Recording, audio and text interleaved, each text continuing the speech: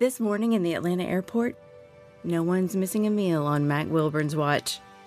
With 11 restaurants to serve passengers, he's got dining for every destination. And it all started when Mac talked with First Horizon Bank about opening a franchise in the airport. Now it's open for business and cleared for takeoff. First Horizon Bank. Let's find a way. Go to firsthorizon.com/Mac. First Horizon Bank, member FDIC. Welcome to Next on the Tee with Chris Mascaro, where PGA and LPGA players, legends, and the top instructors in the game share their insights and playing lessons.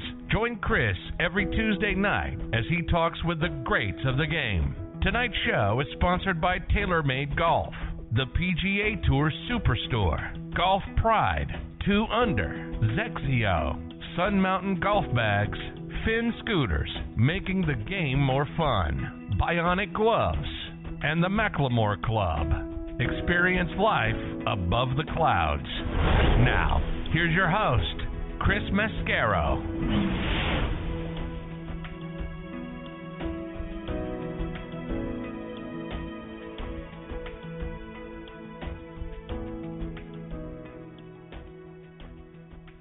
Good evening, folks, and welcome to a special Happy Birthday to Me edition of Next on the Tee. I'm your host, Chris Mascaro, and yes, yesterday was my birthday. I'm beginning my 56th trip around the sun. In my head, I'm still 26, which my back and joints laugh at and remind me that I'm not as young as springtime no more, to quote Rocky Balboa in the final scene of Rocky 3. But at least I'm not as old as Tom Patri, so I've got that going for me, which is nice. Speaking of TP, it wouldn't be a special birthday celebration without him. Tonight, we're going to get tips from TP about pre-shot routine, and we're going to get back to fundamentals like the grip, ball position, tee height. And if you have 2 putters, do you really have none? Tom's going to join me here in just a few minutes. Following him, I'll get a return visit from LPGA 2-time major champion Jane Geddes. Jane and I are going to discuss the LPGA commissioner position because from the moment Michael Wan announced that he was going to be stepping down, I heard Jane's name mentioned as a possible replacement. We'll talk about if that's a position she'd like to have. We'll also talk about the upcoming LPGA Legends Tour schedule, which opens up with the LPGA Senior U.S. Open in July. Really looking forward to catching up with Jane. She'll join me about 25 minutes from now. Then we'll round out tonight's show with a visit from Manitoba Golf Hall of Famer Terry Hashimoto. Terry is not only a Canadian golf legend, he's also the co-designer of Body Track Golf, which measures weight distribution and balance in your golf swing.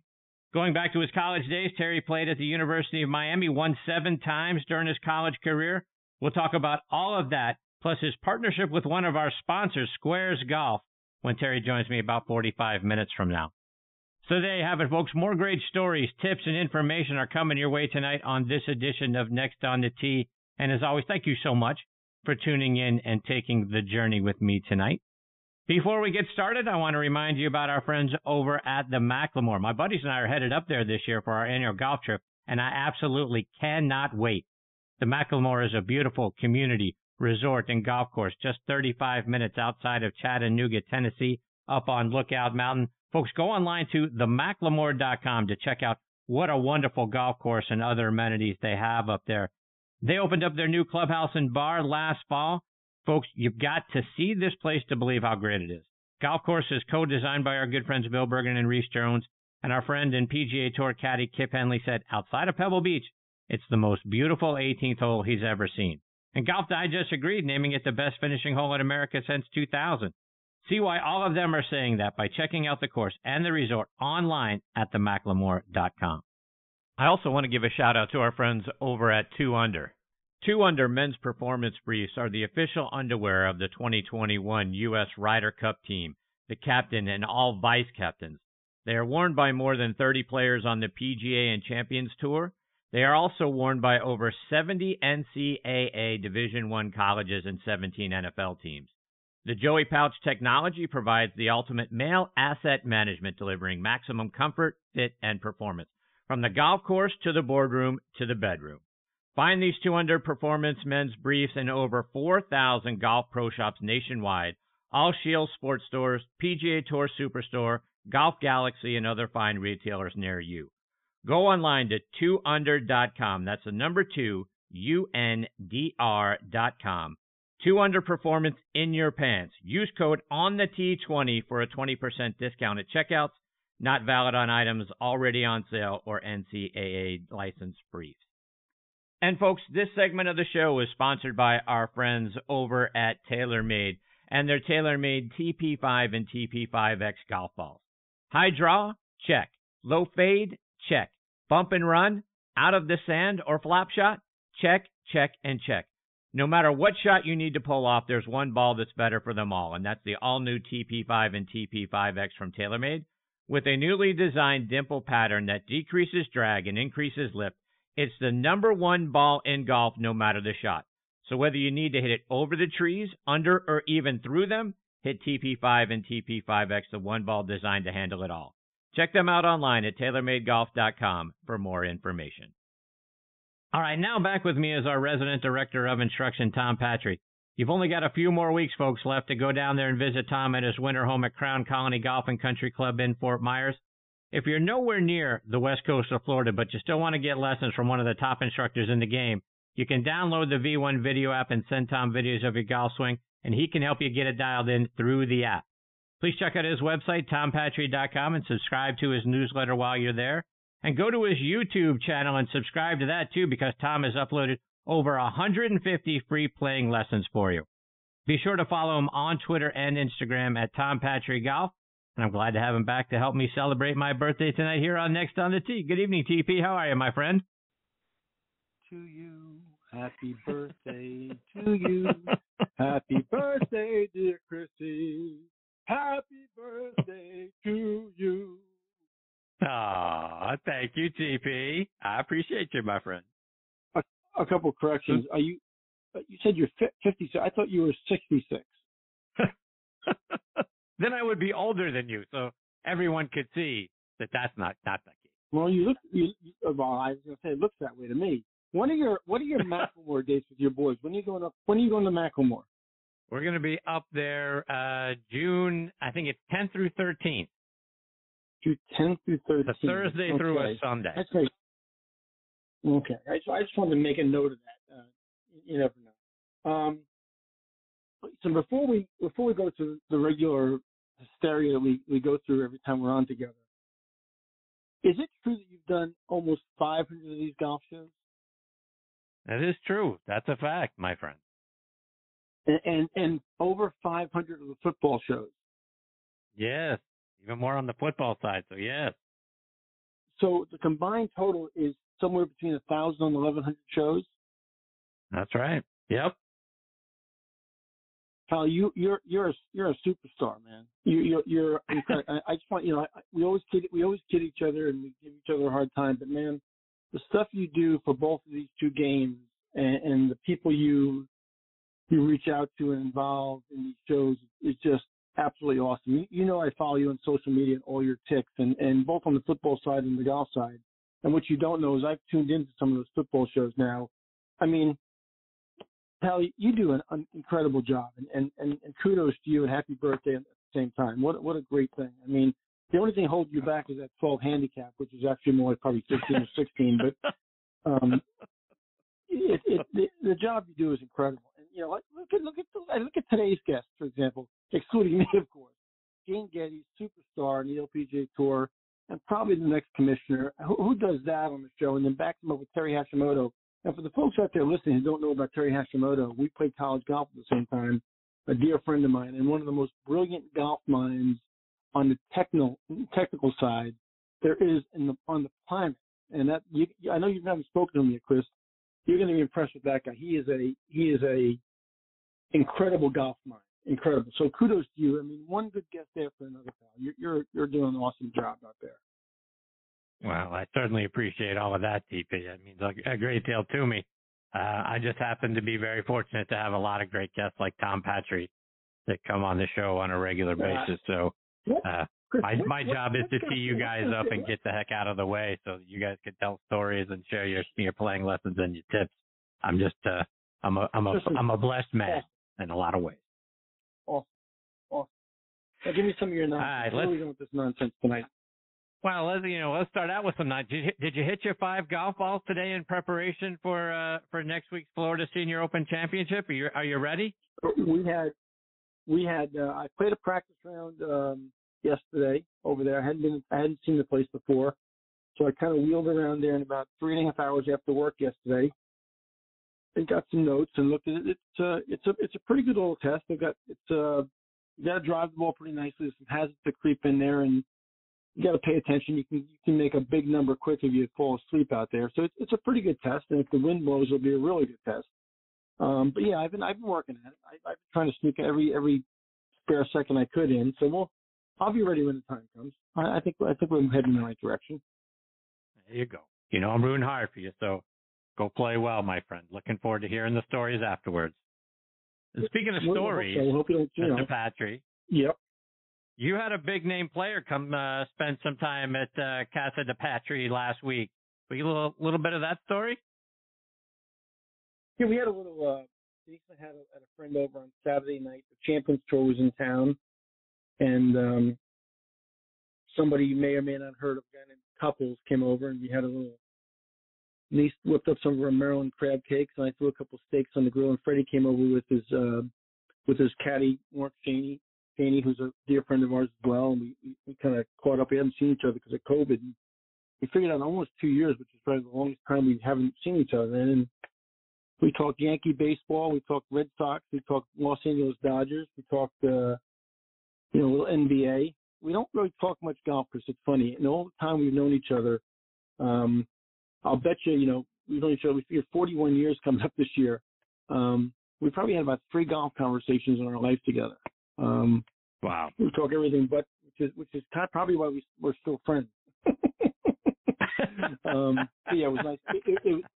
It was great catching up with him, and he, the greatest thing about Fred Couples is Fred Couples is still Fred Couples. The same Fred Couples that I met in 1980 at a college tournament at Ohio State is the same Fred Couples that sat at the dinner table on Saturday night, and that's why we love him so much, because he's the same dude. With all the successes he's had, and we know he's had many.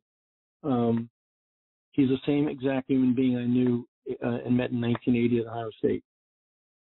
Tom, talking about the Champions Tour, a guy that I think many of us thought we wouldn't hear from again until he joined the Champions Tour is Stewart Cink. He's a month shy now of his 48th birthday, and here's a guy now at that age that's won twice now on the PGA Tour this season. We saw him last Sunday do a great job over at Harbor Town, but how is a guy that age, do you think, out there beating all these young guys? I think Stewart Cink is going through the same metamorphosis that Jay Haas went through late in his career. I think it's being inspired by the same exact drug. It's called his son. Jay told me, I asked Jay right after he joined the Champions Tour and had so much success that he'd really never experienced on the PGA Tour why it was happening. He said, Tom, every time I come home and I want to sit on the couch, my 2 boys, who obviously are both great players, want to go play golf, want to go hit balls, want to go to the gym. And they kept me so young and made me physically more fit than I had been before and sharper than I had been before. So when I turned 50, I just, I hit the ground running, where some of the guys were sitting on their rear ends not doing much. And I think we're seeing Cink with his son caddying on the bag. Nobody wants to go out there as a father with his son on the bag and hit it sideways and play crappy. I think the kid has been a huge inspiration to Stewart, and I think it's exactly the right drug at the right time. We know the man's talented. He won a bunch of times out there. He has 8 wins, and he has a major, and he has a World Golf Championship. Let's not forget. So obviously pretty damn talented. So I think the adding the son to the mix on the bag has been just the perfect inspiration to kind of rejuvenate him and kick him into gear again. So, and by the way, Chris, perfect game for the Champions Tour. Not overly long, but long enough. Hits it pretty damn straight. Still has a wonderful touch around the greens, and he's kept himself physically halfway decently fit. So, I would say that he's rounding the bases and just hit a grand slam, and he's off to the races. I'd be very careful at 50 years old of Stewart Cink. I think you're going to hear a lot more good things in the future. Tom, I want to switch things up and start talking about some playing lessons from you tonight. and we're going to sort of go from green to tee, kind of make our way backwards. But first, I want to get your thoughts on putting stroke and then putter head styles. But first, your thoughts on guys like Bryson DeChambeau and Matt Kuchar are now they use the extra long putter shaft and they brace it up against their forearm. Bryson on his left forearm, Matt Kuchar, and a stroke that I'm still struggling to understand, braces it up against his right shoulder, so his trail forearm. But your thoughts on the idea of using these extra long putter shafts, whether you're anchoring it, if you will, or pressing it up against your left forearm or your right forearm. Is that anchoring? How is that different from anchoring? Well, I don't think it is, because I think actually what happened there was when the USGA bumbled and stumbled through the long putter controversy and in my opinion made the wrong decision, because there was no absolute evidence. There was no statistical evidence that the long putter created an advantage. Because if you think back to that time when all this was coming down the pike, if you go back and look at some old film of Ernie Els putting with the long putter, he was horrific with it. I mean, not bad. He was terrible with it. So it didn't help him one bit. And there's a brilliant player. And, there were some guys that had some successes. Obviously you're going to point to Rocco Mediate at Doral, and you're going to point to, Webb Simpson at the U.S. Open and Adam Scott at the Masters. But for every one of those you can name that had success, there were an equal number of guys that putted with the long putter that did not have success. So when the USGA banned that, all they did was set the game back from the amateur standpoint, supposedly trying to promote the game of golf 100 years, because it discouraged so many guys at their home country club who whether they were or were not, thought they were having some success and enjoying the game more. I thought it was a terrible ruling. What happened in the same breath was they forgot about anchoring against the forearm or a body part other than the chest or the belly. It was kind of a loophole. It fell through the cracks. And once they did it, and there was so much turmoil about the ruling, I think what they decided, and I'm just surmising this myself, they decided not to go back and amend it for the arm lock situation, which you're discussing or questioning right now. They just left it alone because we had so much heat about the belly putter and the chest mount. Let's just leave this alone. And so the loophole allowed guys like Kuchar to put it on their and Bryson put it on their forearm and putt pretty successful with it. I highly recommend the arm lock for guys who get a little twitchy or get a little handsy and can't control the putter face. Yeah, it's helped a lot of people. I hope it stays. I think it allows people to enjoy the game at the club level. A lot of my guys who were belly putters or chest mounted have gone to the arm lock successfully at the club level and continue to enjoy their golf. I recently converted a couple of my college players to it. I think there's really something solid about it. It's worth looking into. And listen, there's so many grips out there on the tour now, whether they're pencil grip or cross-handed or arm lock or there's so many variations now, Chris, out there. Putting is part science and part art form, and we're seeing some very artistic endeavors into putting strokes and putting grips. So all the more power to them. Whatever works. Tom, I know you've been toying with the new Scotty Cameron Phantom X putter, and the majority of the top players on tour now are using some form of mallet putter. I've got a TaylorMade Spider X putter that I really like. It's sort of a much different putter world than it was when Jack Nicklaus was winning all those majors with his George Lowe putter. What are your thoughts on the putter head?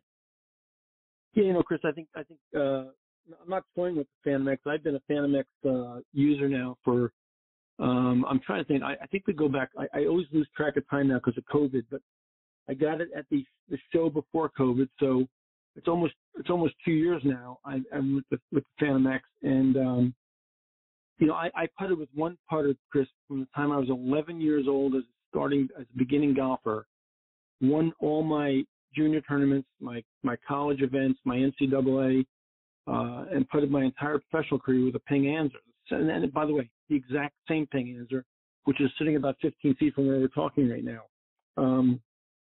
Somebody put another mallet head in my hand just to try a couple of years back, and it instantly allowed me, I thought at least, to aim much better, square the putter face up better at address, and keep it square back to the point of impact. So I obviously needed a Scotty product. I'm a Titleist guy, and a couple of the guys in the Scotty camp helped me get fitted into Phantom X. And as we see now, like you said, on tour, it's predominantly mallets out there right now, both on the men's and women's tours. We see mallet everywhere. I think they're really easy to aim. They seem to be able to get the lie angle really, really flush to the ground. They're very comfortable standover as far as I'm concerned. They're very well balanced. They depending on the face material, the Phantom X has a great feel off the face. I just think that it's a much easier putter to get the ball started on line with. So, Tom, when I think about guys, and Dustin Johnson just switched putters again, and I sort of view guys going back and forth between putters sort of like college football teams rotating quarterbacks in and out. If you have two putters, like if you have two quarterbacks, you really have none. And so when I think about that switch, and you're taking the putter that you've been using for a while and you stick it out in the bag in the garage, sort of like stick it in the garage, you're punishing it for a while. Go be in the garage, go be in that bag. You don't get to come out and play, and you're going to stay there until you learn how to putt right. So your thoughts on the idea of going kind of back and forth, and if you have a couple of different putters, do you really have one? First of all, on the punish the putter point, because there was a player named Rick Pearson, who, if I'm not mistaken, maybe works for PGA Tour Productions now, who played at the University of Florida and played on the same team as Kenny Green and Mark Calcavecchia. And I remember at a college event, he had thing hands, and he came off the golf course after the third round, the final round, and he putted poorly, and he tied the putter to the back of the college van with a piece of rope, and he drug it all the way back from the college van back to Gainesville, and basically destroyed the putter, and he was punishing it for a bad couple of rounds. I think that's a little extreme, but I can relate to that frustration at times. I'm not a big fan. Listen, I just got done saying that I putted with the same putter from the time I was 11 years old till I was 60, and just changed that Phantom 2 years ago. So I'm obviously clearly not a big fan of changing putters a lot. I mean, I think you find something that works. When it goes bad, it's usually not the instrument, it's the operator. I'm not big on making excuses for putting poorly and blaming the putter. I love when guys take a putter out to the green and they bring a new putter to a lesson. They say, man, I found this putter, I got it fitted. It feels so damn good. It's unbelievable. I'm putting great with it. And then 6 months later, it's the worst putter I ever had. I don't like the way it looks. It doesn't feel good. I said, what happened? The courtship's over. You're not dating anymore. What happened there? I think the guys change too often sometimes. And they won't take responsibility for what really goes on. And I get it. I've had a backup putter. I just got another Phantom model from Titleist recently sent to me, one of the newer models, and took it out. It sits great. It looks great. It doesn't feel quite as good as the Phantom model I'm putting with. Two different models, just slightly different models. It's great to have a backup. I'm not big on jumping on and off the bandwagon. I'm not a big proponent of that. Tom, let's talk fundamentals. And sometimes we fall into bad habits, particularly if we haven't played in a while. What kind of checklist should we be going through in our minds to ensure that our grip, our posture, our ball position, everything's good to go so we can step up and hit a really good tee shot? Well, I think, Chris, you just kind of teed it up for me, didn't you?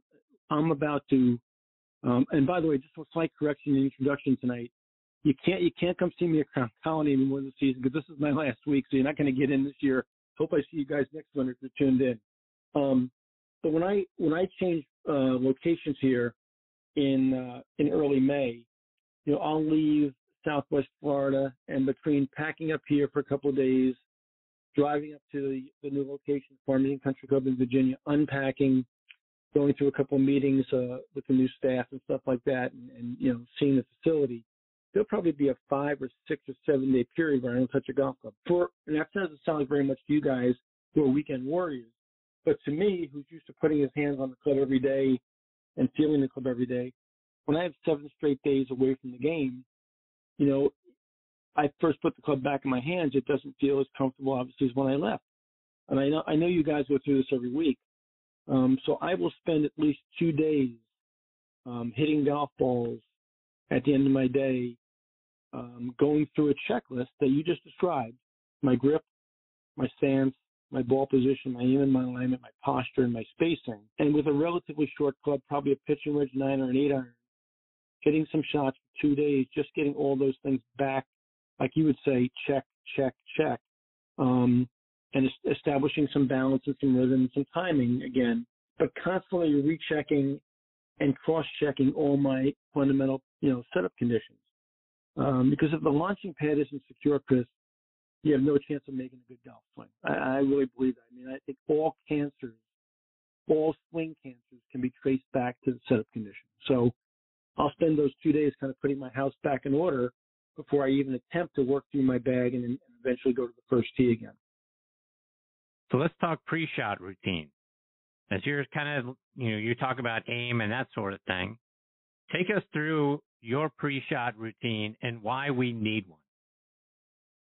Okay, so my pre-shot routine, if you looked at it with a putter in my hand, with a wedge in my hand, with a 5-iron in my hand, with a driver in my hand, would look identical. I basically start behind the golf ball. I walk in a slight semicircle till I'm perpendicular to the target line. I'll form my grip away from the golf ball, and I'll hold the club up at eye level and check the relationship between my grip and the club face, making sure that the club face is in fact neutral to my grip. I'll then put the club down behind the golf ball with my right foot first out extended, my right foot and club stepping in. I'll look down the target line once or twice, checking the relationship between the face and the target line, the intended target line. I'll then step in with my left foot and spread my right foot. I'll take one additional look, maybe waggle the club, and I'll go. And if we play 1,000 rounds of golf together, Chris, you'll never see a variation from that pre-shot routine. You'll never see a variation. Let me repeat that one more time. You'll never see a variation from that pre-shot routine.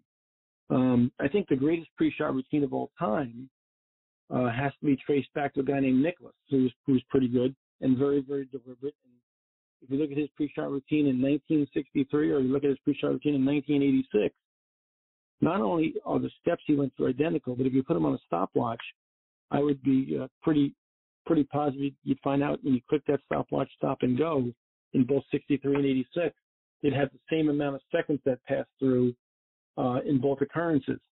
I think those pre-shot routines get you in a cadence, get you into a relaxed state, get you comfortable, and allows you to come out of that starting gate, all systems go. Nicholas probably, if you looked at him in the last 50 years of golf, and you rated, the top 30 golf swings in the last 50 years, he probably might not fall into the top 30 golf swings in the last 50 years. But if you rated pre-shot routines in the last 50 years, he would be number one. I think that you look at Nicholas, you look at Raymond Floyd, you look at Watson, you look at Greg Norman, people like that. You'll see very, very, very strict guidelines in pre-shot routine, and that's why they were, I think, the players that they were under pressure. Tom, just a couple more before I let you go. And one thing I don't think we really think a lot about is tee height. You're teeing it up on the, putting the peg in the ground, making sure you've got it at the right height. But what is the right height, or is there a right height? Does it vary based on course condition? Does it vary based on weather condition, or should it be consistent all the time? No, that's a great question, because I think that one of the things that TrackMan taught us was in very general terms, most players on the PGA Tour hit up on the driver. So we've moved the ball more forward, we moved the tee a little higher. They've launched the ball a little higher at a lower rate of spin. So the carry distances are maxed out. And then obviously when the ball hits the ground, it still scampers quite a ways down the line. But I think we've got a little bit overdone with that, because if you look at a guy like Brooks Koepka on the PGA Tour, he hits down on it 2 degrees on his driver. So there's kind of a range based on swing styles that ranges somewhere from a couple down to as many as 6 or 7 up.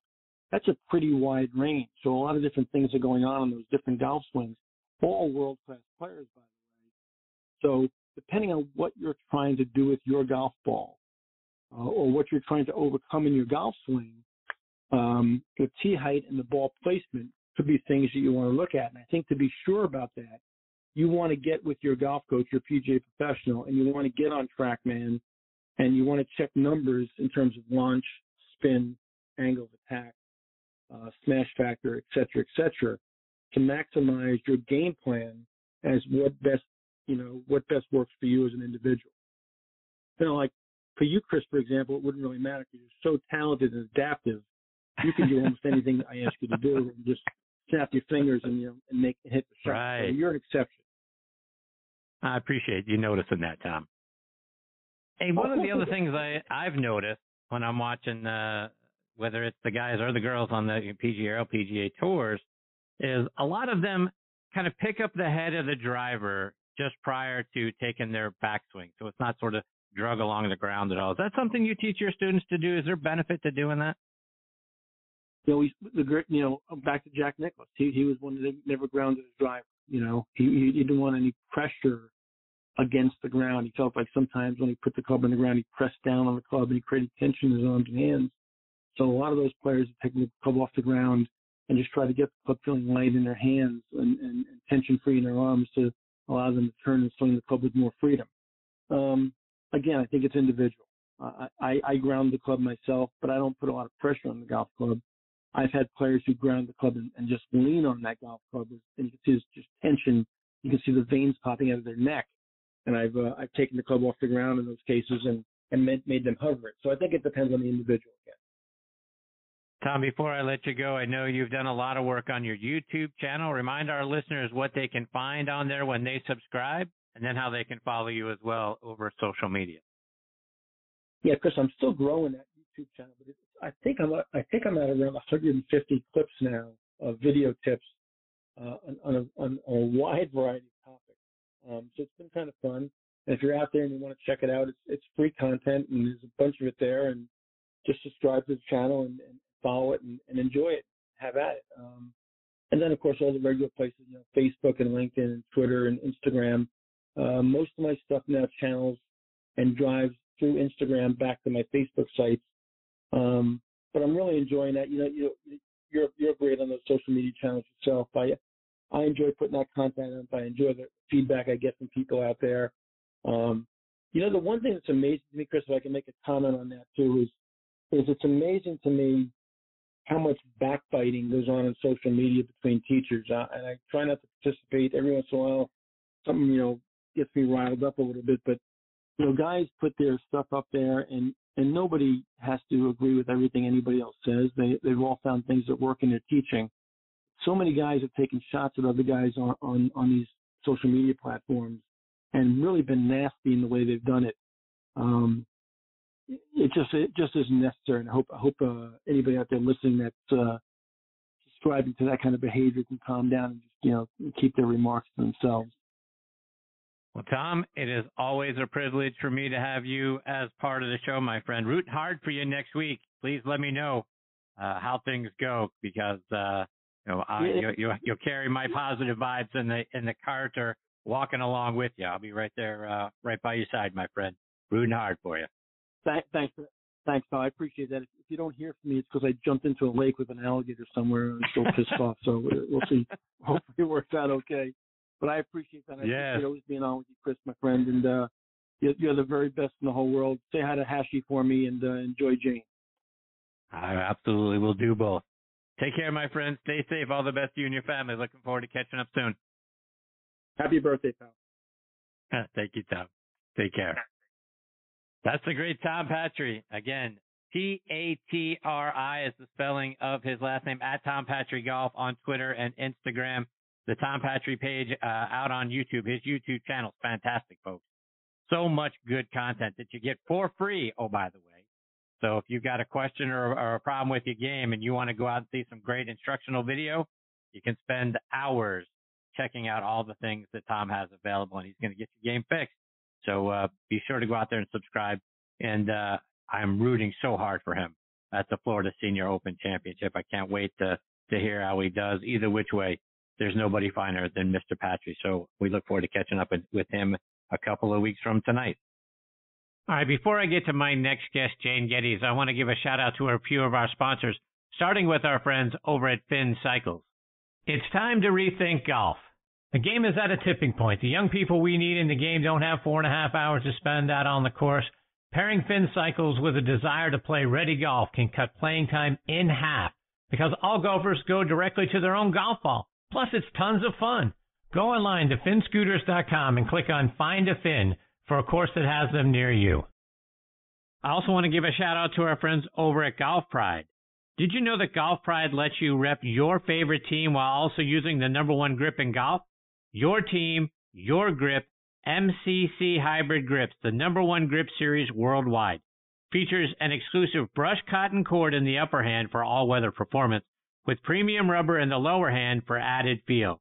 The new MCC Team Series is available in a variety of new color combinations so you can rep your favorite team out on the course. Available in standard and midsize.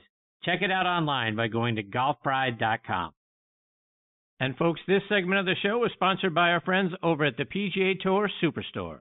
This segment of the show is brought to you by the PGA Tour Superstore. See why golfers everywhere are proud to call PGA Tour Superstore their golf pro shop. Visit them online at PGATourSuperstore.com. Now back to Chris and more of the show.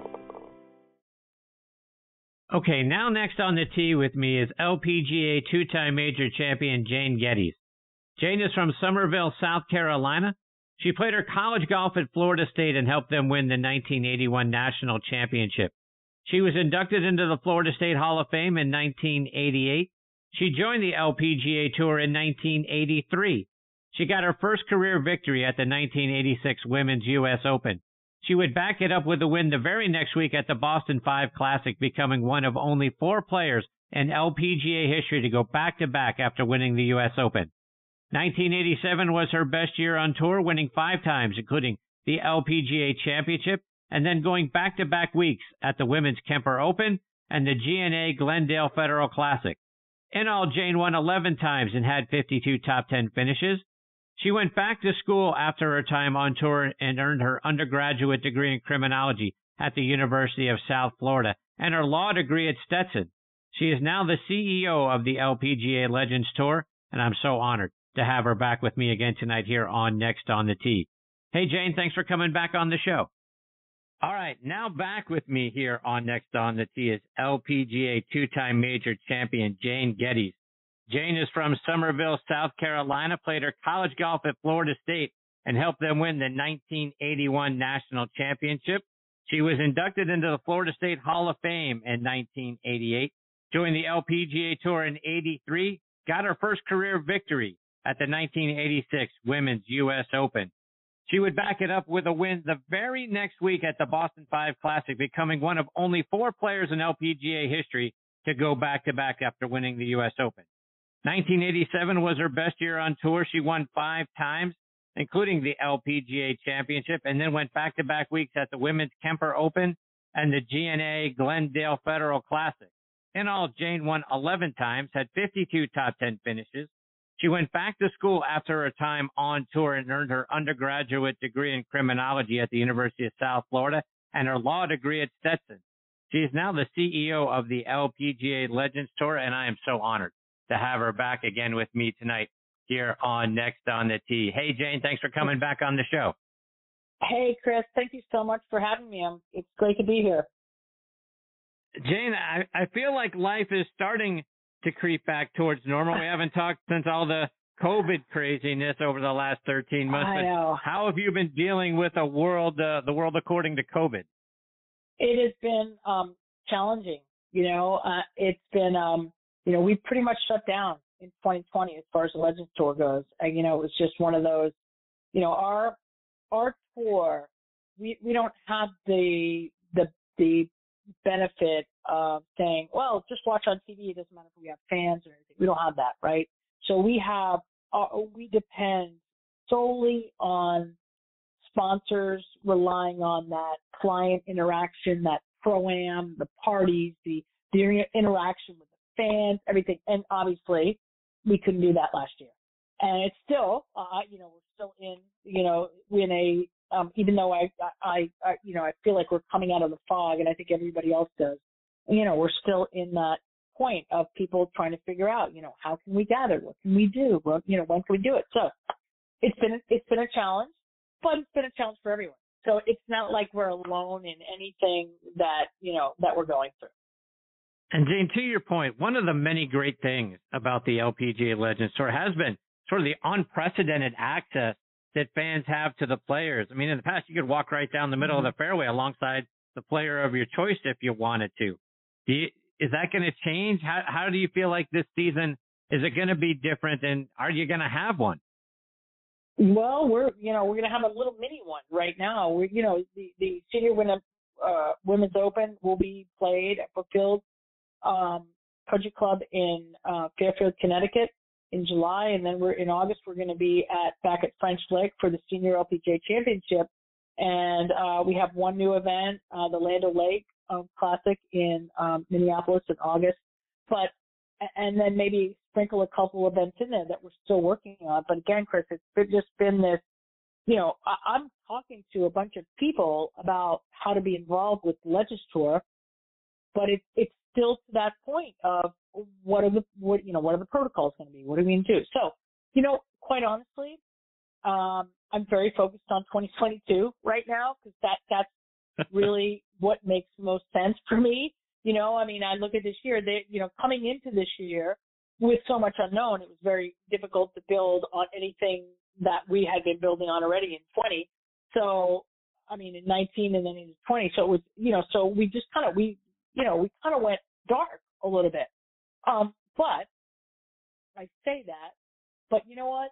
Credit to all of my members and all the members of the Legends Tour. We just kind of finished our membership kind of re-up for everybody, and we have more members than we've ever had, 16 Hall of Famers, and so the support of all my, my friends and players from the LPGA that are now qualified for the Legend has been, kind of unprecedented. And I appreciate that. And it drives me to, make sure that we can, have something for everyone to really support and to play in and really benefit from in the future. So that's the good news. And Jane, as you talk about growth of the players and looking ahead to 2022, to your point a few moments ago, I know you got 4 events scheduled on the season. Sounds like you're trying to work on a couple of more. But as you look ahead to next year, do you expect to have, whether it's 8 or 10 or that many more events that we can look forward to for watching the LPGA Legends play? Well, if I could base it on my conversations right now, I'd say yes. There'll be that many. It's, like anything else, it's getting all those over the kind of threshold and get everyone committed. So, but next year will be, by all accounts, as we can kind of best we can tell now, will be a little bit more back to normal. So again, those conversations that I'm having about next year are a lot more vibrant and a lot more sort of, hey, we'll be there, kind of than obviously than we could have had this year. So yeah, I would, here's the challenge is that when you talk about the Legends Tour, we've never really been a tour, right? A tour, what we think about, what we all know about a tour in golf is this, tons of tournaments and, the whole calendar year, PGA Tour, LPGA Tour, whatever, champions. We're not that. And really for now, in the next, however many years, we're not going to be that. First of all, our players don't necessarily want to play every week and have and can play every week. A lot of our players, our members, work and they have jobs in other places, but love to go out and play and love to still be able to compete. So I feel comfortable saying this now. I think we're almost at the point where we can kind of talk about it. Next time I'm on your show, we will be able to talk about it a lot. But we're working with the LPGA to become kind of change our name a little bit and become the Legends of the LPGA, because that's really who we are, right? We're the Legends of the LPGA, and what that means out sort of in the market is we're up for doing a lot of different things, because we have a kind of a vast membership of all different ages, all different, like I said, we got 16 or 17, I think, Hall of Famers. Not a lot of them want to play and compete, but golly, they would love to go do things that support women's golf or support the LPGA or support the Legends or, whatever. So I'm excited about the potential that we have and getting a little closer to the LPGA and really working with them more. It's the right thing to do. It makes sense. Mike Wan and I had talked about it for years. And so, it's coming to fruition soon and I'm excited about that. So I think it'll help me tell my story a little better.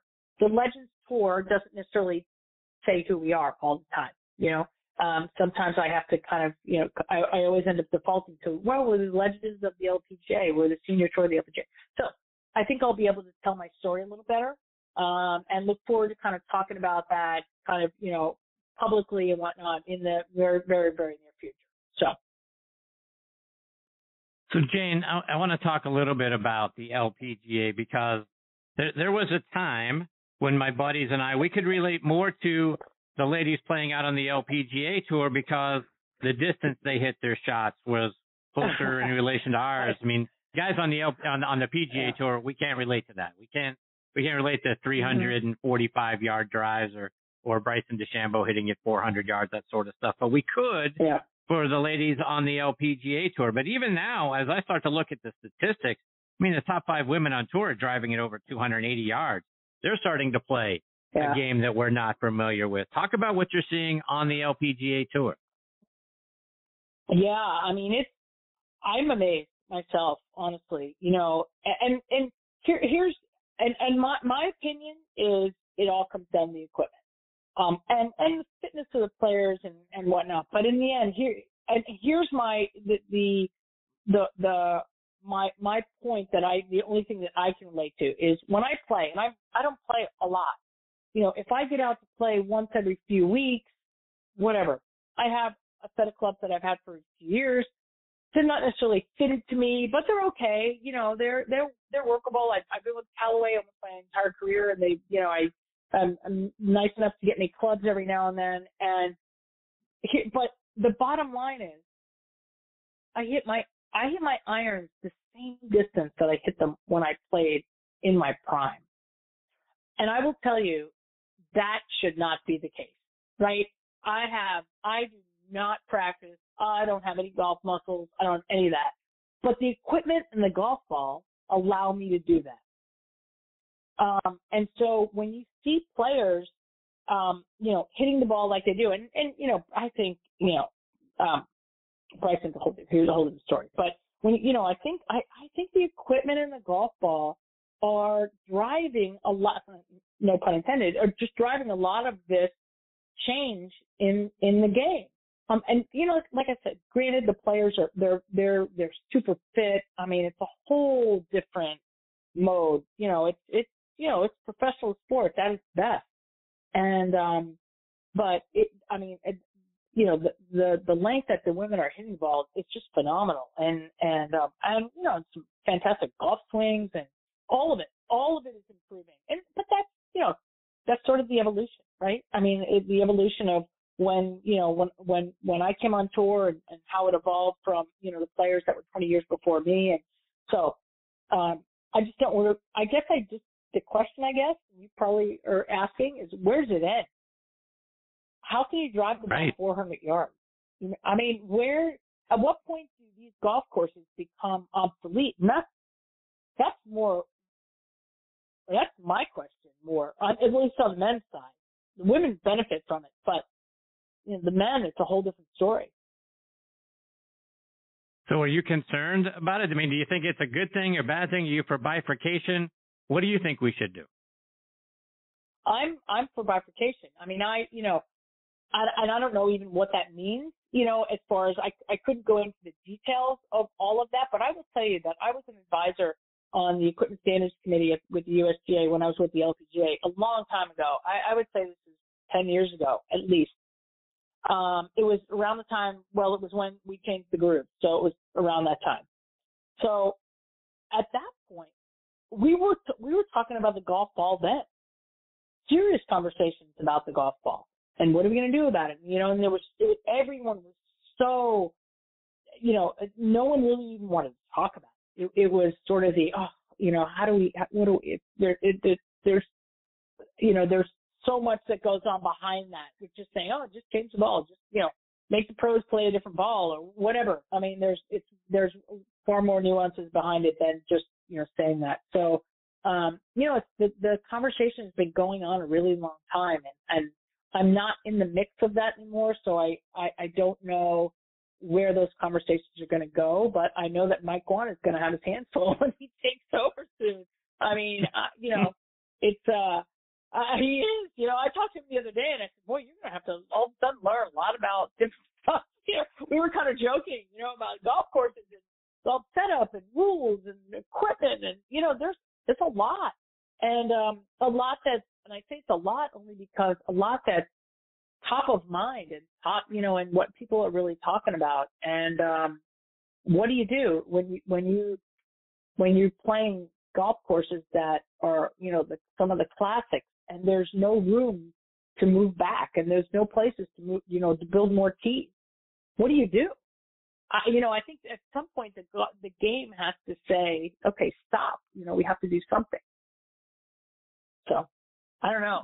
Jane, it's going to be very interesting. As you mentioned, talking with Michael Wan, and from the minute the news came out that he was going to step down at some point this year, your name immediately came up as a possible successor. Is that a job you'd like to have? You know what? Thank you. I appreciate that, you saying that. And I've been asked by a few people about that, and my answer has been, you know what? First of all, it's pretty tough shoes to fill. I think whoever fills those shoes is going to be have a, it's going to be interesting. And I said that to Mike, and he, his response was sort of, they'll create their own culture and everything. And I was like, yeah, but we just turned it all the way around in your 11 years. And so we want to keep it going in that direction. So,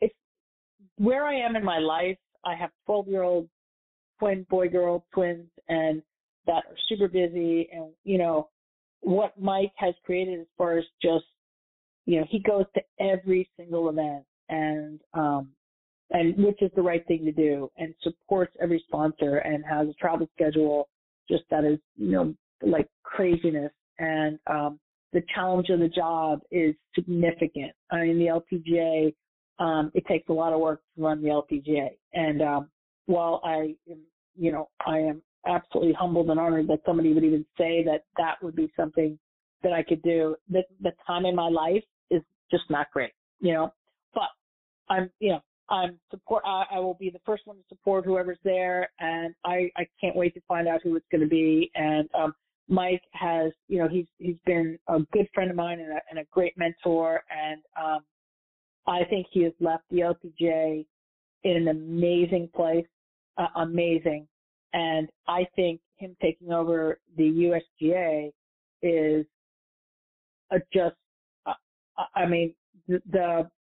for women's golf, and in his knowledge and what he has now lived through the last 11 years, being on the side of women's golf, I think it's going to be a game changer for women's golf overall. And I think he's the right guy for the job at the USGA, bar none. When I heard Mike Geddes was going to step aside, my first thought was, oh my, God, I hope they consider Mike Wan. So, because I think he's the right guy for the job and where they are. So, anyway, thank you for even asking that. Jane, just a couple more before I let you go, and we're a couple of weeks north of another wonderful Augusta National Women's Amateur Tournament won by Subasa Kechatani, and a playoff. It was a great tournament to watch. Talk about the impact that tournament is having on women's amateur golf. Wow, I mean, if you have the name Augusta near anything to do with golf, there's going to be an impact, right? And I think the fact that Augusta has embraced the event like they have, and the attention that it has gotten for amateur golf, is just spectacular. I mean, it's any time you can align with that, type of brand or that the power that Augusta has in golf, it's a win. It's totally a win. Would I love somehow, some way for the LPGA to be included in that conversation? Heck yeah. I don't know how, but I don't know, if that's something down the road that will be considered, because I think that would sort of put the cherry on top. But I think what they've done for women's amateur golf is spectacular. I really do. I think it's fun to watch. It's fun to watch the women play Augusta, and it's very cool. I'm jealous. I wish I could turn back the clock and go compete myself. Did you ever get to play there? So, no, and only because all my fault. I was invited probably 2 or 3 times, and it was when I was, playing full time, and somehow always found myself busy doing something else, and never made it a priority. Thinking, I'll get. So now, anybody that would like to invite me, I will drop everything in my entire life to go ahead and play in Augusta at some point. It's like, oh my gosh, who turns down Augusta, right? Who does that? So I hate to even say it, but that's just fact. So anyway, I'm waiting for the next invite. One of these days. I don't know. Crazy. Jane, before I let you go, let our listeners know how they can stay up to date with all the great things you're doing on your own, and plus with the LPGA Legends Tour, and follow you, whether it's online or it's on social media. Yeah, I mean, you know what? The legendstour.com is our website. The Legends Tour on Facebook. We do a pretty good job on Facebook of kind of keeping everybody in tune of, what's going on with our players and whatnot. And hopefully we're going to be doing a little bit more as we become the Legends of the LPGA. Look for that. We'll be posting on social media, hopefully doing a little bit more with some really interactive things with our members on the Legends of the LPGA TV and radio and whatnot. So more to come on all of that. And hopefully when we talk next time, Chris, I'll have a lot more to talk about as it relates to the LPGA and our association, their association with us, and what that looks like down the road. But thank you. It's great spending time with you tonight. I appreciate it very much. Always a privilege having you as part of the show, and thank you for partnering us with this year. I'm very excited to hear more about what you're doing, and then have more of the players from the tour as guests promoting themselves, their careers, and then obviously their time out on the tour with you. So thank you very much for partnering with us this year. You're fantastic. Thank you, Chris. Take care. Take care, Jane. All the best in your family. Stay safe. Okay. Thank you. See you, Jane. That's the great Jane Geddes, folks. And hopefully they get more events, first of all, and second, kind of get back to a place where, and I'm telling you, you literally could go out on when they play up at French Lick and they're playing, one of their majors. You can go out in the middle of the fairway and walk with your favorite LPGA legend. You can hear the conversation with the caddies. You can walk shoulder to shoulder with them, ask them questions, the whole nine. It's unprecedented access to those great women. Can't thank them enough, for being partners with us, and then learning more and more as they partner with the LPGA Tour. So great stuff from Jane Geddes.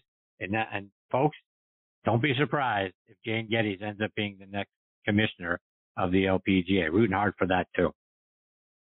All right, before I get to my next guest, Terry Hashimoto, I want to give a shout-out to a few of our sponsors, starting with our friends over at Squares Golf.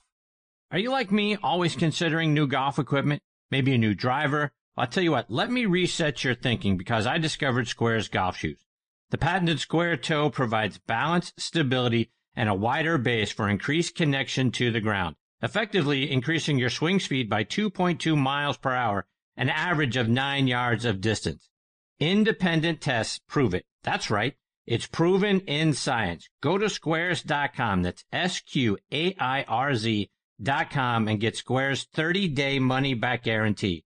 Use promo code DISTANCE for $20 off. Remember, distance comes from swing speed, and swing speed comes from your connection to the ground. And folks, I wouldn't tell you about it if I didn't experience it for myself. I've never felt more stable in my golf swing, which allows me to swing faster and launch it further. Squares, the distance golf shoe. I also want to give a shout out to another new sponsor, Bionic Gloves.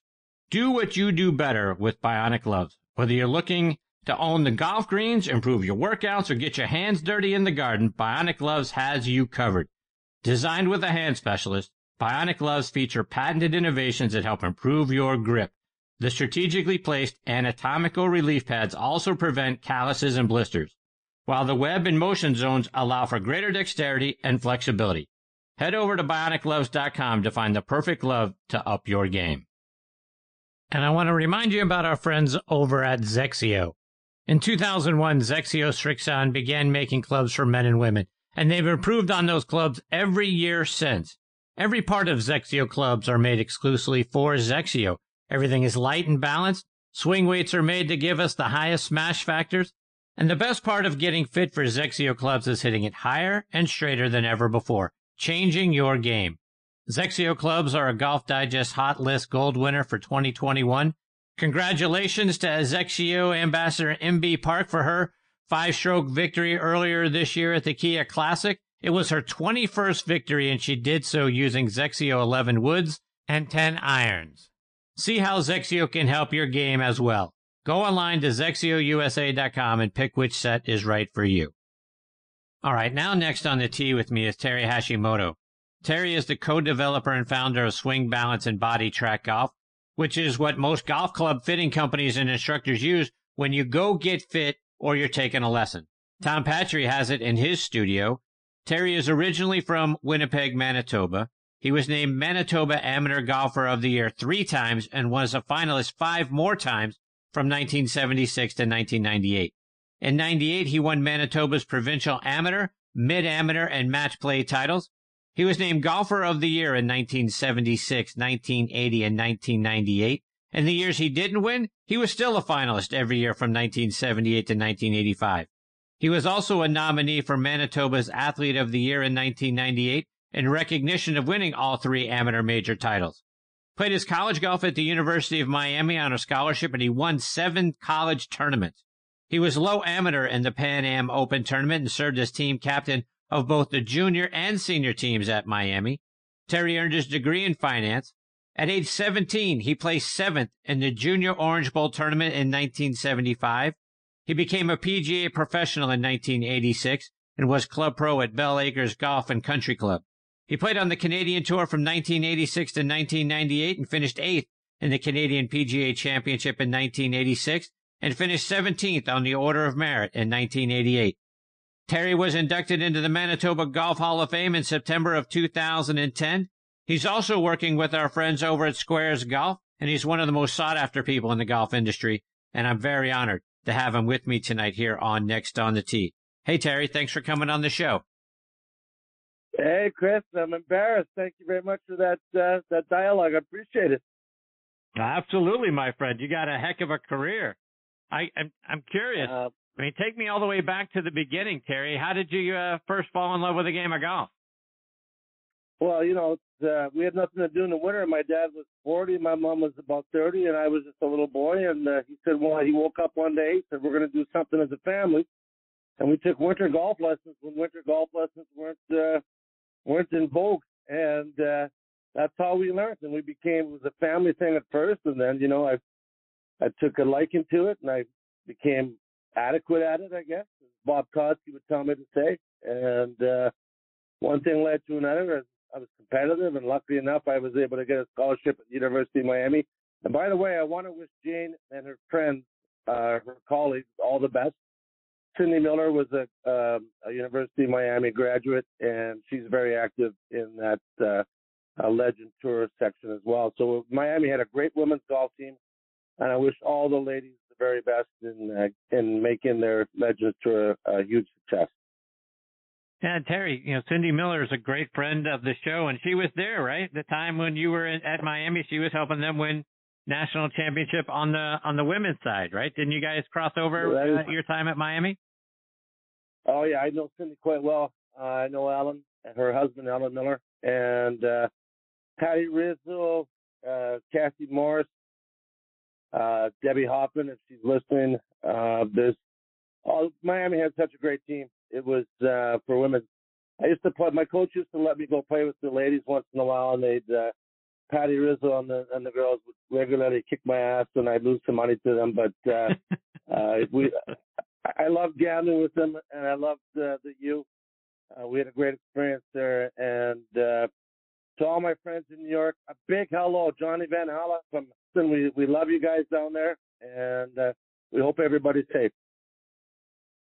And Terry, how does a kid from Winnipeg end up playing his college golf at the University of Miami? Well,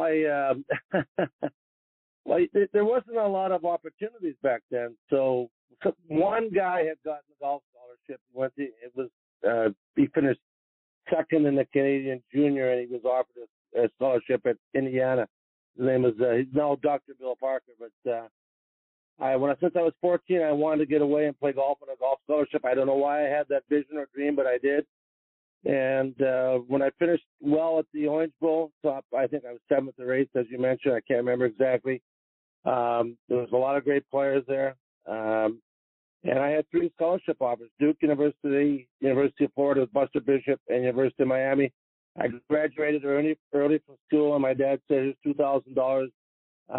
When you run out, I'm coming to get you."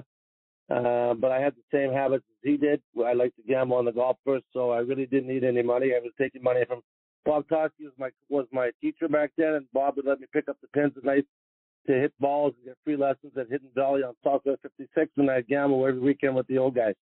And it was just an amazing thing to have that opportunity. I'll never forget it.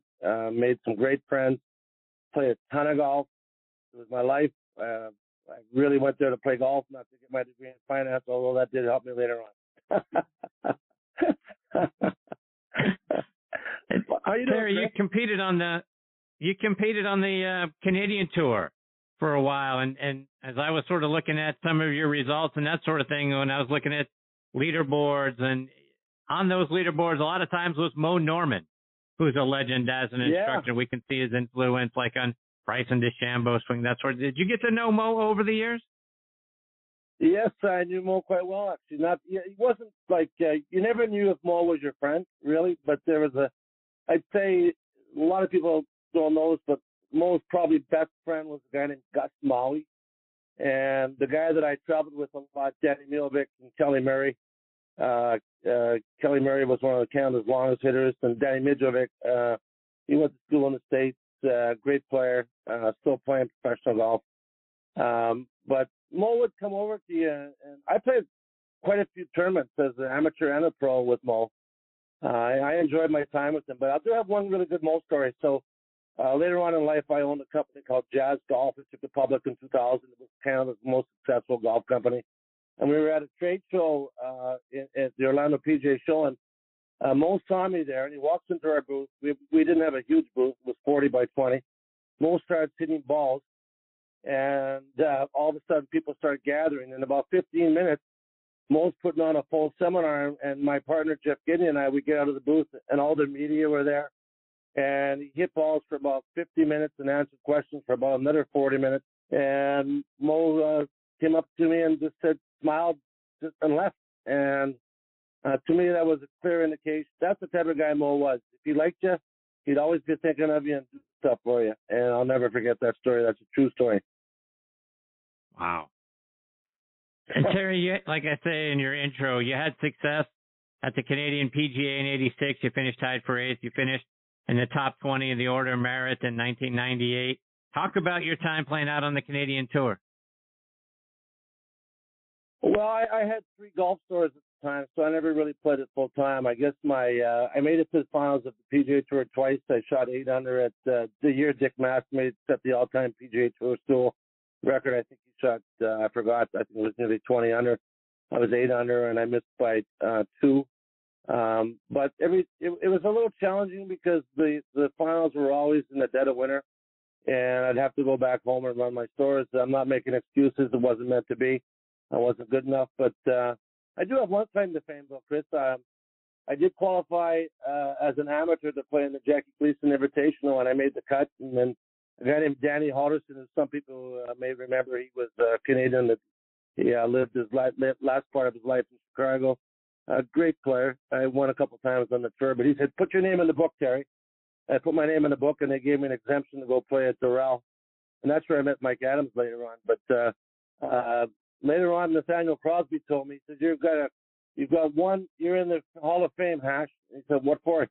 He says, "You were the last amateur to ever be given an exemption to play another PGA Tour event because some of the pros didn't like it and they stopped doing it after that." So, but that's on the Canadian Tour.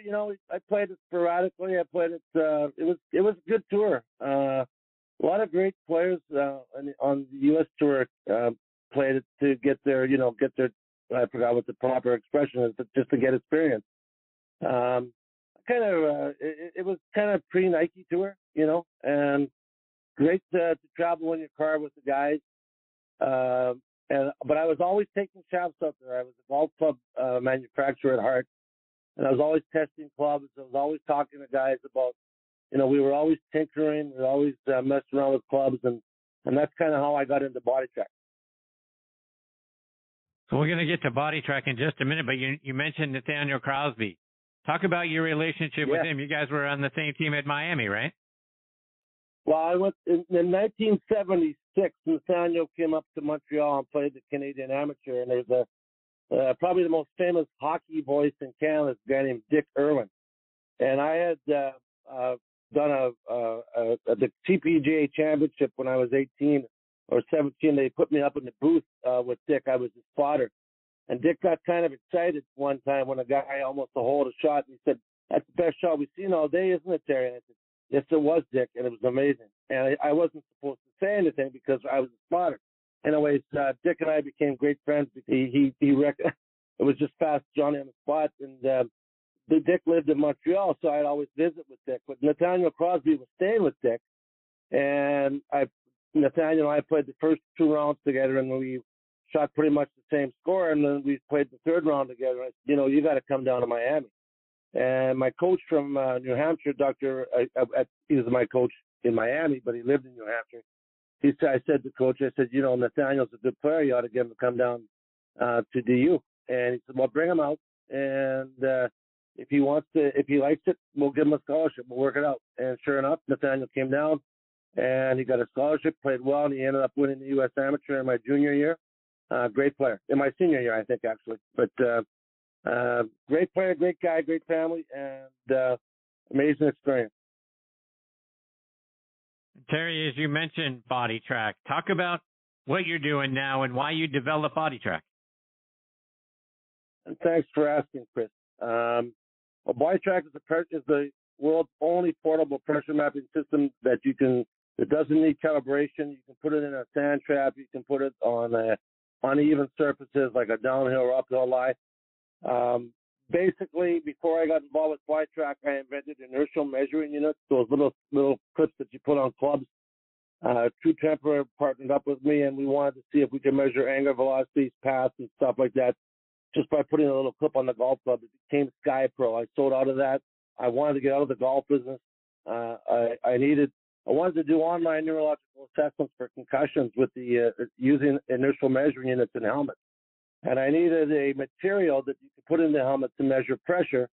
And incredibly, the material existed in Winnipeg, although I had moved to Fredericton, New Brunswick, to do a deal with the Canadian government on helping young engineers take their ideas and commercialize them.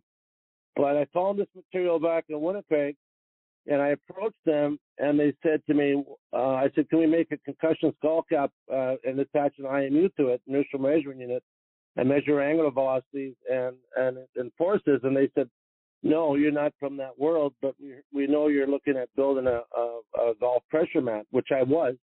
And I said, "How about using our material?" And we became partners. And 10 years later, about 7,500 people, pros we have 7,500 instructors worldwide using body track. It measures pressure side to side, heel to toe, and up and down. So it's a 3D pressure mat. We integrate with people like V1, Gas Systems, Flight Scope, Earnest Sport, Sampot, Swing Guru, Strength Technologies Inc. It's quite profound. And I was looking at the top 50 instructors before I came on here. I would tell you that at least 40 of the top 50 use it, and the other 10 probably use some of our other our competitors' projects. But what makes BodyTrack unique is that we're actually a medical company. We use it for acute care recovery in hospitals, spinal cord rehabilitation, gait analysis, fall prevention. But my job was to take the material and convert it into a sports product, which is the golf product at first. Also use it for baseball, for performance training, and like I mentioned, gait analysis, which is sort of all those are kind of my areas of expertise. But golf is my primary objective. And Terry, weight distribution is something we've talked more and more about on this show. Does our weight distribution need to be evenly balanced at all times? Is that what you're looking at, just to make sure we're staying balanced throughout our swing, or does it change whether we're from setup to backswing to transition to follow through? Should our weight distribution ebb and flow like the golf swing does? Well, definitely. The most rewarding part of my job has been working with the legends, guys like Jim McLean, Claude Harmon, guys like that. I could go on, John Tillery, Scotty Hamilton, Martin Chuck, Jake Thurm, blah, blah, blah. But when they got on the pressure mat, the overwhelming majority is that they can't believe how good this is, gives you real-time feedback, but it validated most of their notions. Like the first thing we noticed when we went on a PGA Tour was that the golf pros, the tour pros, set up all 55, 60 on the lead side. That was a totally different gig than when I was learning how to play golf. We were told to set up more on the trail side. So somehow in the 70s, 80s, and it switched over in the 90s and early 2000s where touring pros were starting to set up more stronger on the lead side. That was kind of unique. And the very first thing that we found out is that the center of pressure trace moved forward towards the lead side before the completion of the backswing. And that was a revelation. That was something very unique that we discovered early on in around 8 years ago. And that's a huge difference between the way we were taught. And we also found out a guy in Arkansas wrote a book called Gravity Golf, and he talks about counterfall. And he talks about having pressure into the trail heel, your right heel if you're right-handed golfer and your left heel if you're left-handed golfer. But your arms have a mass, about 10, 12%. So if you take that 20 pounds or 25 pounds and move it towards impact, you better have more pressure in your heels to offset the forces going forward towards impact. Otherwise, you'll just get into your toes. And the number one pressure flaw that we found in golf today is too much pressure in the toes. And the toes are the brakes, the heels are the accelerators, ankles, the shock absorbers, and the propulsion system. So if you accelerate through your toes, you're not optimal. It's like driving down the highway with one toe on the brake. You're slowing down your acceleration to the lead side. And as you know, Chris, everybody wants distance. So the formula for distance is keep it in the heel. So to that end, when we're set up and our we're addressing the ball, we're getting ready to take our backswing. It sounds like what you're saying is what you found is there's more weight on, and I'm a right-handed player, so for right-handed players, there's going to be more weight on my left leg than there is on my right leg. Did I understand that correctly? Well, at address, at P1 at address, the number, I look for common denominators, and everybody has seen that slide of 10 guys at the top of the swing, 10 of the best players at the top of the swing, and they all look different. But what's interesting, because I've got traces of all those guys, is that their traces are all the same. They all sit up 55, 60 on the lead side, some of them a little more. At P2, P3, the center of pressure begins to move forward towards the lead side well before the completion of the top of the backswing. And at P2, P3, they have 55, 60% of their pressures in their trail heel to offset the forces of the pressure moving forward towards impact.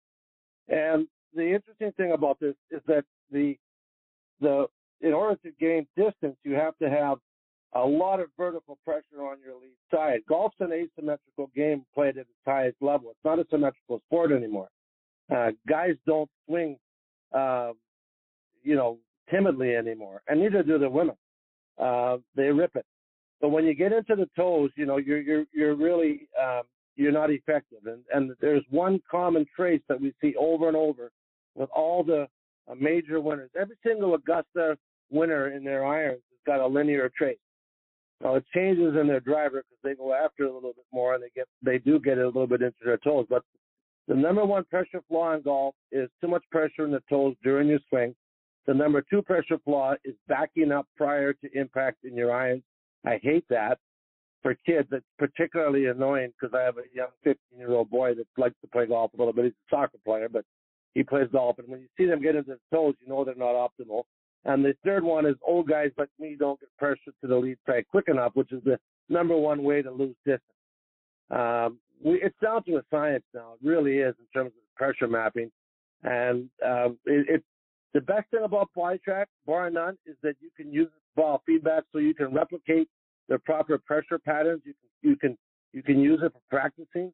And, like I said, these are not unknown quotients anymore. But I think you'll find it interesting, Chris, is that I started my career in BodyTrack basically in your area. You work with guys like Jason Carbone, Ted Sheptick, Mark Sheptick, Mike Adams, James Hong, John Dunnigan, and Tom Kavecki in Boston. But basically all the guys in the New York area, Philadelphia area, Boston area, those were the early adopters, and they were kind enough to let me travel with them, share experiences, and learn. If I get on a BodyTrack today, cold, yeah. Right? I mean, just knowing nothing. If I got on there and wanted to see like what my numbers should be, it sounded like I should be at address. I should be a little more on my left leg. As I go into transition, I should be a little more on my right leg, and then let the momentum carry me back to my lead leg. Does that sound like the right sequence? Yes. But the unique thing is that the transition that you're referring to, most people will think is the top of the swing, but it's not. It's when the lead arm is parallel to the ground on the way back. That's when the actual shifting of the pressure occurs for good players. And that's, you may have heard, well, I know you have, the expression hanging back.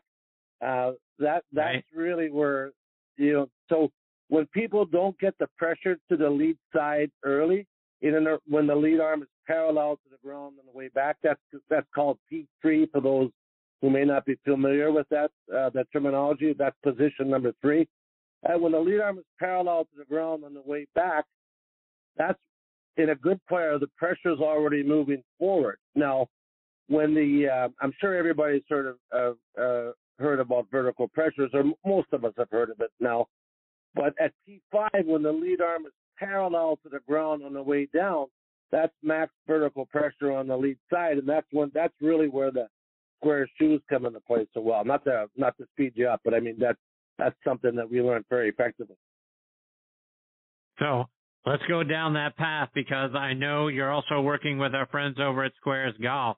Talk about your involvement with them and how the square shoe comes into play to help us use the ground, because one of the things Bob Wiskowitz, when he came on a few weeks ago, we talked about building distance from the ground up. Talk about how that has that impact and what those shoes can do for us.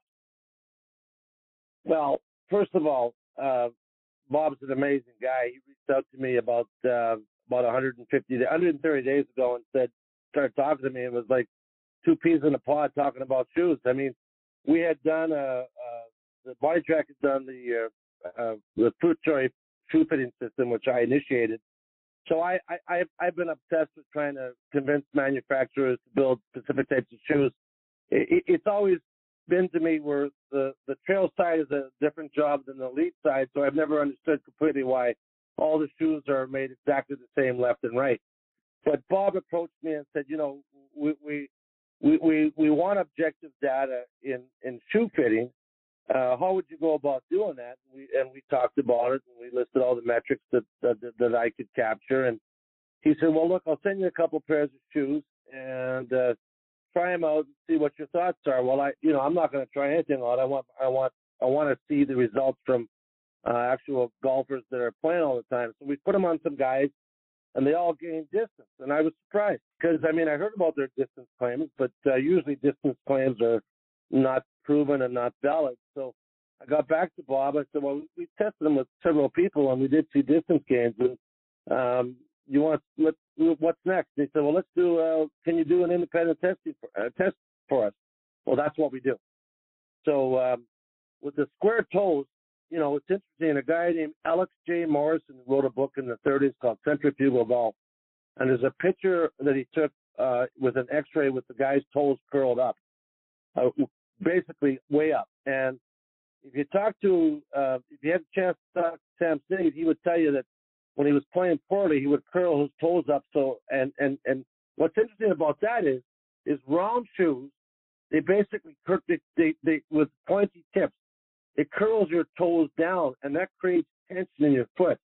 When there's tension in your foot, there's no freedom. The ankles can't work properly. They can't be effective as shock absorbers and propulsion systems. So right off the get-go, square shoes had me fascinated.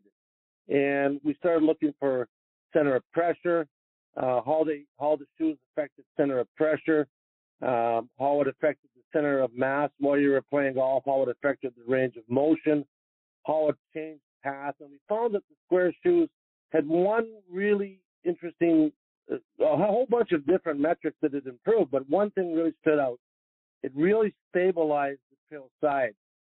You know, if you get pressure to the outside of your trail foot there, Chris, it's very difficult to recover.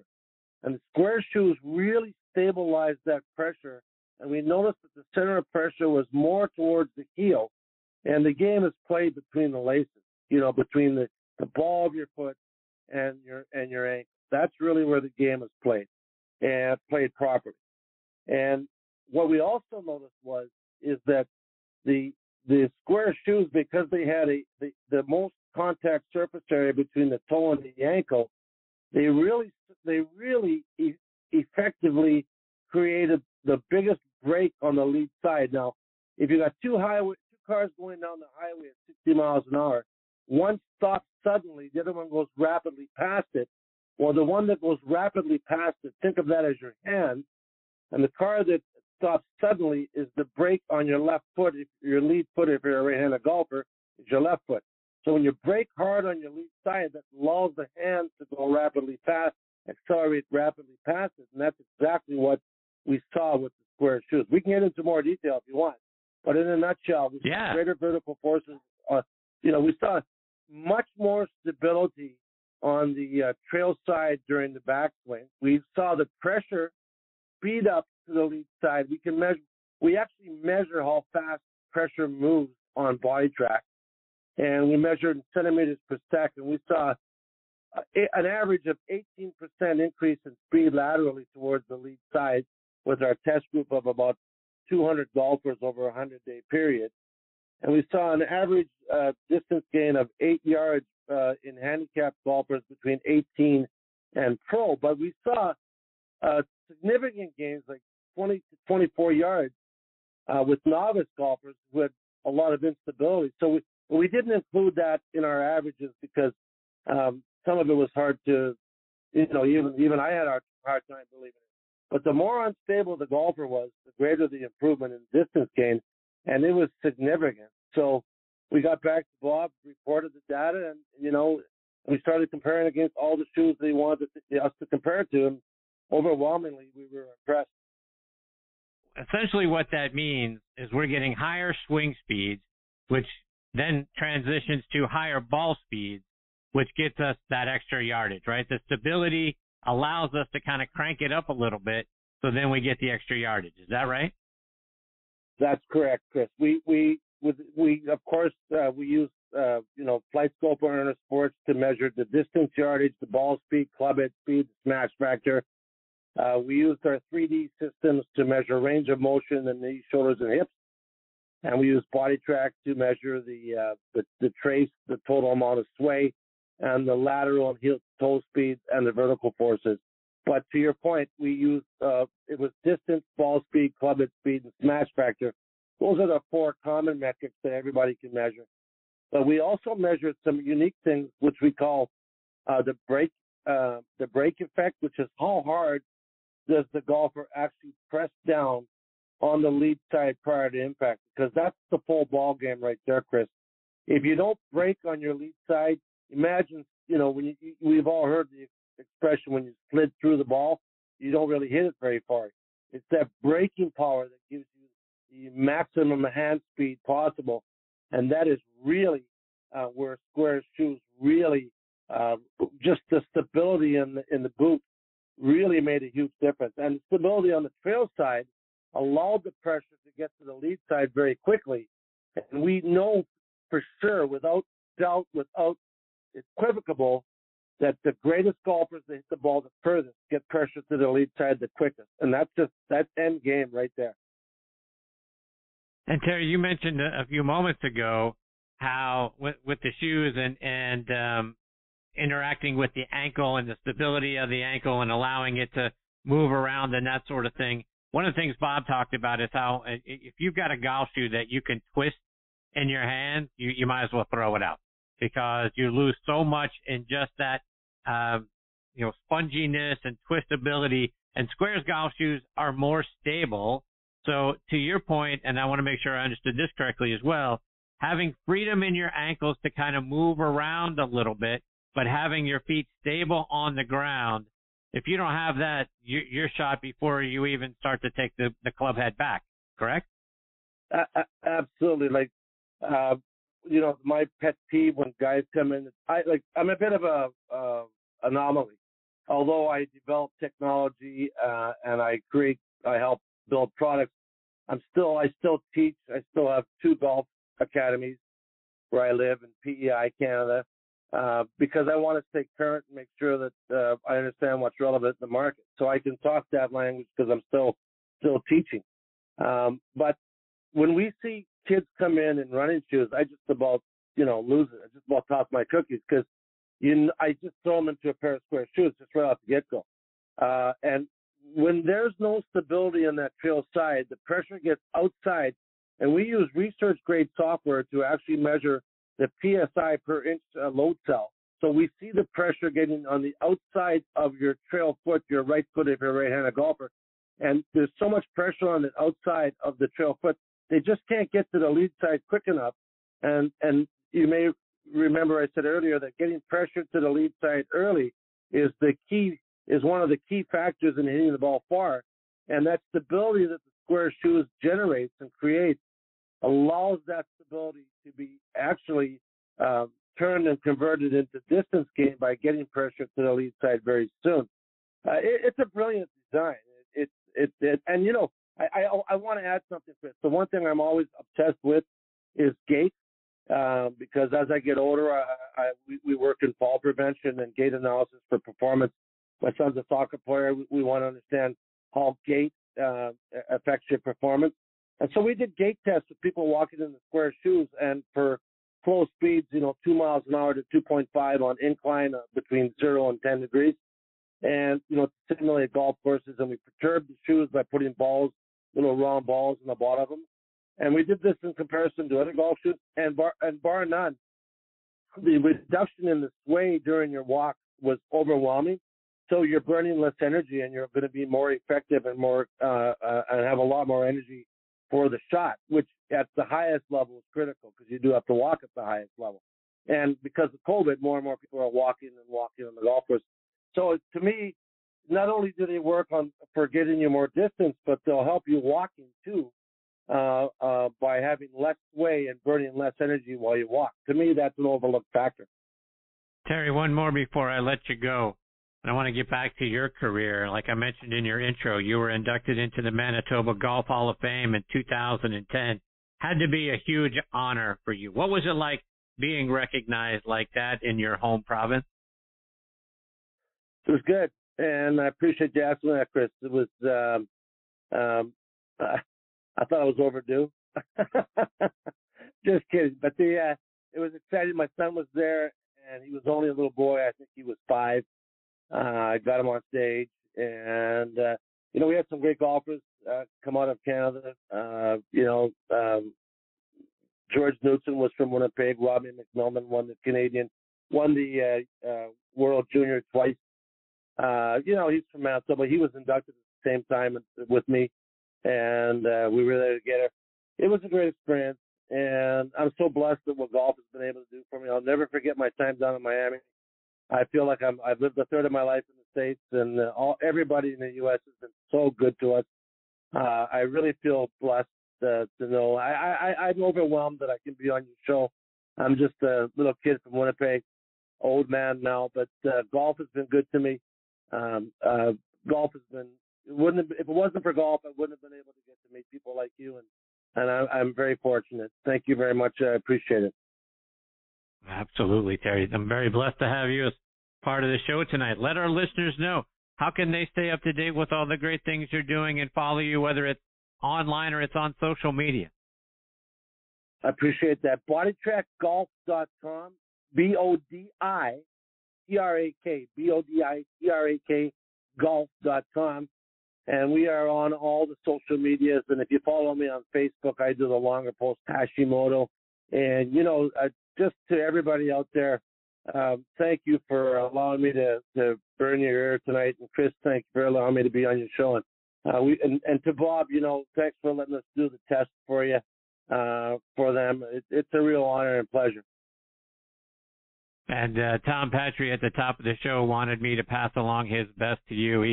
He certainly sung your praises when we kicked off the show. So I know he's excited and listening tonight. So I wanted to make sure you knew how much TP appreciates you. And I appreciate TP. He's a great guy. We've had a lot of fun together. And Chris, I hope if you get a chance to come up to Canada when we can, come see us. You'll be my guest at my house, and we'll play some golf, hit some balls, drink some Canadian beer. I appreciate that very much, Terry. Take care, my friend. Thanks for being a part of the show. I hope we get the privilege of having you back on again sometime. Thank you, sir. Have a good night. Bye-bye, everybody. See you, Terry. That's the great Terry Hashimoto. And I tell you, folks, BodyTrackGolf.com is the website. The things that Terry and his partners are doing are outstanding, helping us learn a little bit more about the transition and the weight distribution in our golf swings. And then you marry that up to the Squares golf shoes. And you've heard me singing those praises now for several weeks. And I've got those shoes. And folks, as always, I would never promote something that I didn't think was great. And those shoes have helped me pick up distance and stability in my golf swing. What it has allowed me to do, and what Terry pointed out, is I'm much more stable on the ground. I've got better traction and more stability in my golf swing, so I swing it faster. And that, equates to ball speed, which equates to distance. So I can't thank Terry enough for coming and being a part of the show, and Bob for being a partner on the show. And I want to tell you about, Squares Golf, folks. No joke. You need to go out there and try these shoes. SQAIRZ is Squares, squaresgolf.com. Fantastic stuff, folks. I hope you go out and get yourself a pair of them, because they're going to improve your golf swing, and they're going to improve your stability and really, kind of sort of the overall health of your body. Because, again, when you have stability and you're not sort of getting outside your heels and what Terry was talking about, you're not getting on the balls and your ankles are going this way and that and all that sort of stuff, you feel better when you're playing the game as well. It helps to have a healthier gait, as Terry talked about, a healthier walk, and you're going to feel better and you're going to hit it further. All right, folks, time for me to put a bow on this episode of Next on the Tee. My sincere thanks go out to Tom Patri, Jane Geddes, and Terry Hashimoto for joining me tonight. Please check out our website, folks, nextonthetee.net. On there, you're going to be able to keep up to date with what our guest schedule looks like. And speaking of which, next week, scheduled to join me are 2010 LPGA National Teacher of the Year, Cindy Miller. You heard Terry and I talking about Cindy. Cindy's a great friend of the show. Excited to have her back with me. The first female commissioner of the PGA of America, Susie Whaley, is going to be here, as will Brandon Stooksbury. And Brandon is the Director of Instruction at Idle Hour Club down in Macon, Georgia. He just released his second book, simply titled The Putter Book. So obviously we'll be talking putting. His first book was an Amazon bestseller with another similar simple title, The Wedge Book. So we'll talk about short game and putting Looking forward to having Brandon on the show as well. Folks, you can stream the show as a podcast on a number of great sites and apps like podcast.co, our great friends there, Apple Podcasts, Google Podcasts, Podbean, Spotify, iHeartRadio, Stitcher, Audio Boom, Player.fm, Odyssey. Look, if you've got a favorite podcasting app, we're probably on it. Just to go up to the search bar and type in Next on the Tee. You're probably going to find us on there. And folks, if you enjoy the show, please do me a favor and go online to podcastmagazine.com and vote for their show and their Hot 50 list. If you click on Hot 50, which you're going to see right at the top of their homepage, you're going to get a drop-down menu from there, and that includes Hot 50 voting. Click on that, and then just type in the name of the show and my name, Chris Mascaro. I'd really appreciate your support. Folks, thanks again for choosing to listen to this show tonight. I really appreciate the fact that you continue to make us a part of your golfing content. Until next week, hit 'em straight, my friends.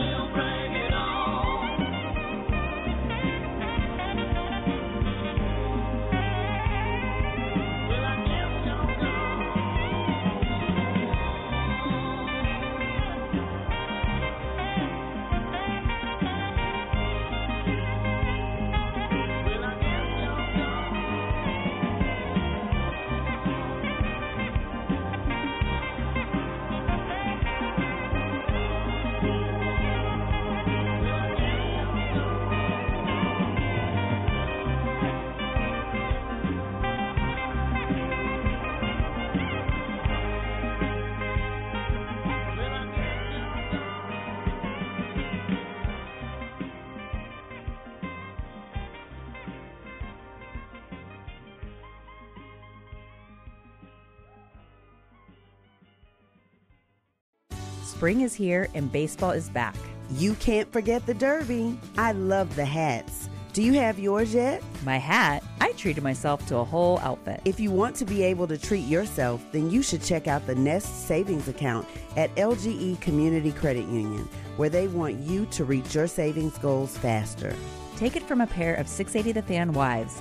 Head to lgeccu.org to find out what makes their team #1 in Georgia. Support for Extra 106.3 comes from Natural Body Spa and Skin Remedy, celebrating their 35th anniversary and offering gift cards in-store and online. You can discover Mother's Day and anniversary presents online at Natural Body Spa and Skin Remedy at naturalbody.com. The Fan is ready for Brave season. Are you? 3-1 smoked high in the air, deep center field, and heading for the horizon. A home run by Olsen. We're streaming every game of the Braves 2024 season free on the 680 The Fan app. So make sure you download it now and don't miss a pitch of the Braves this season.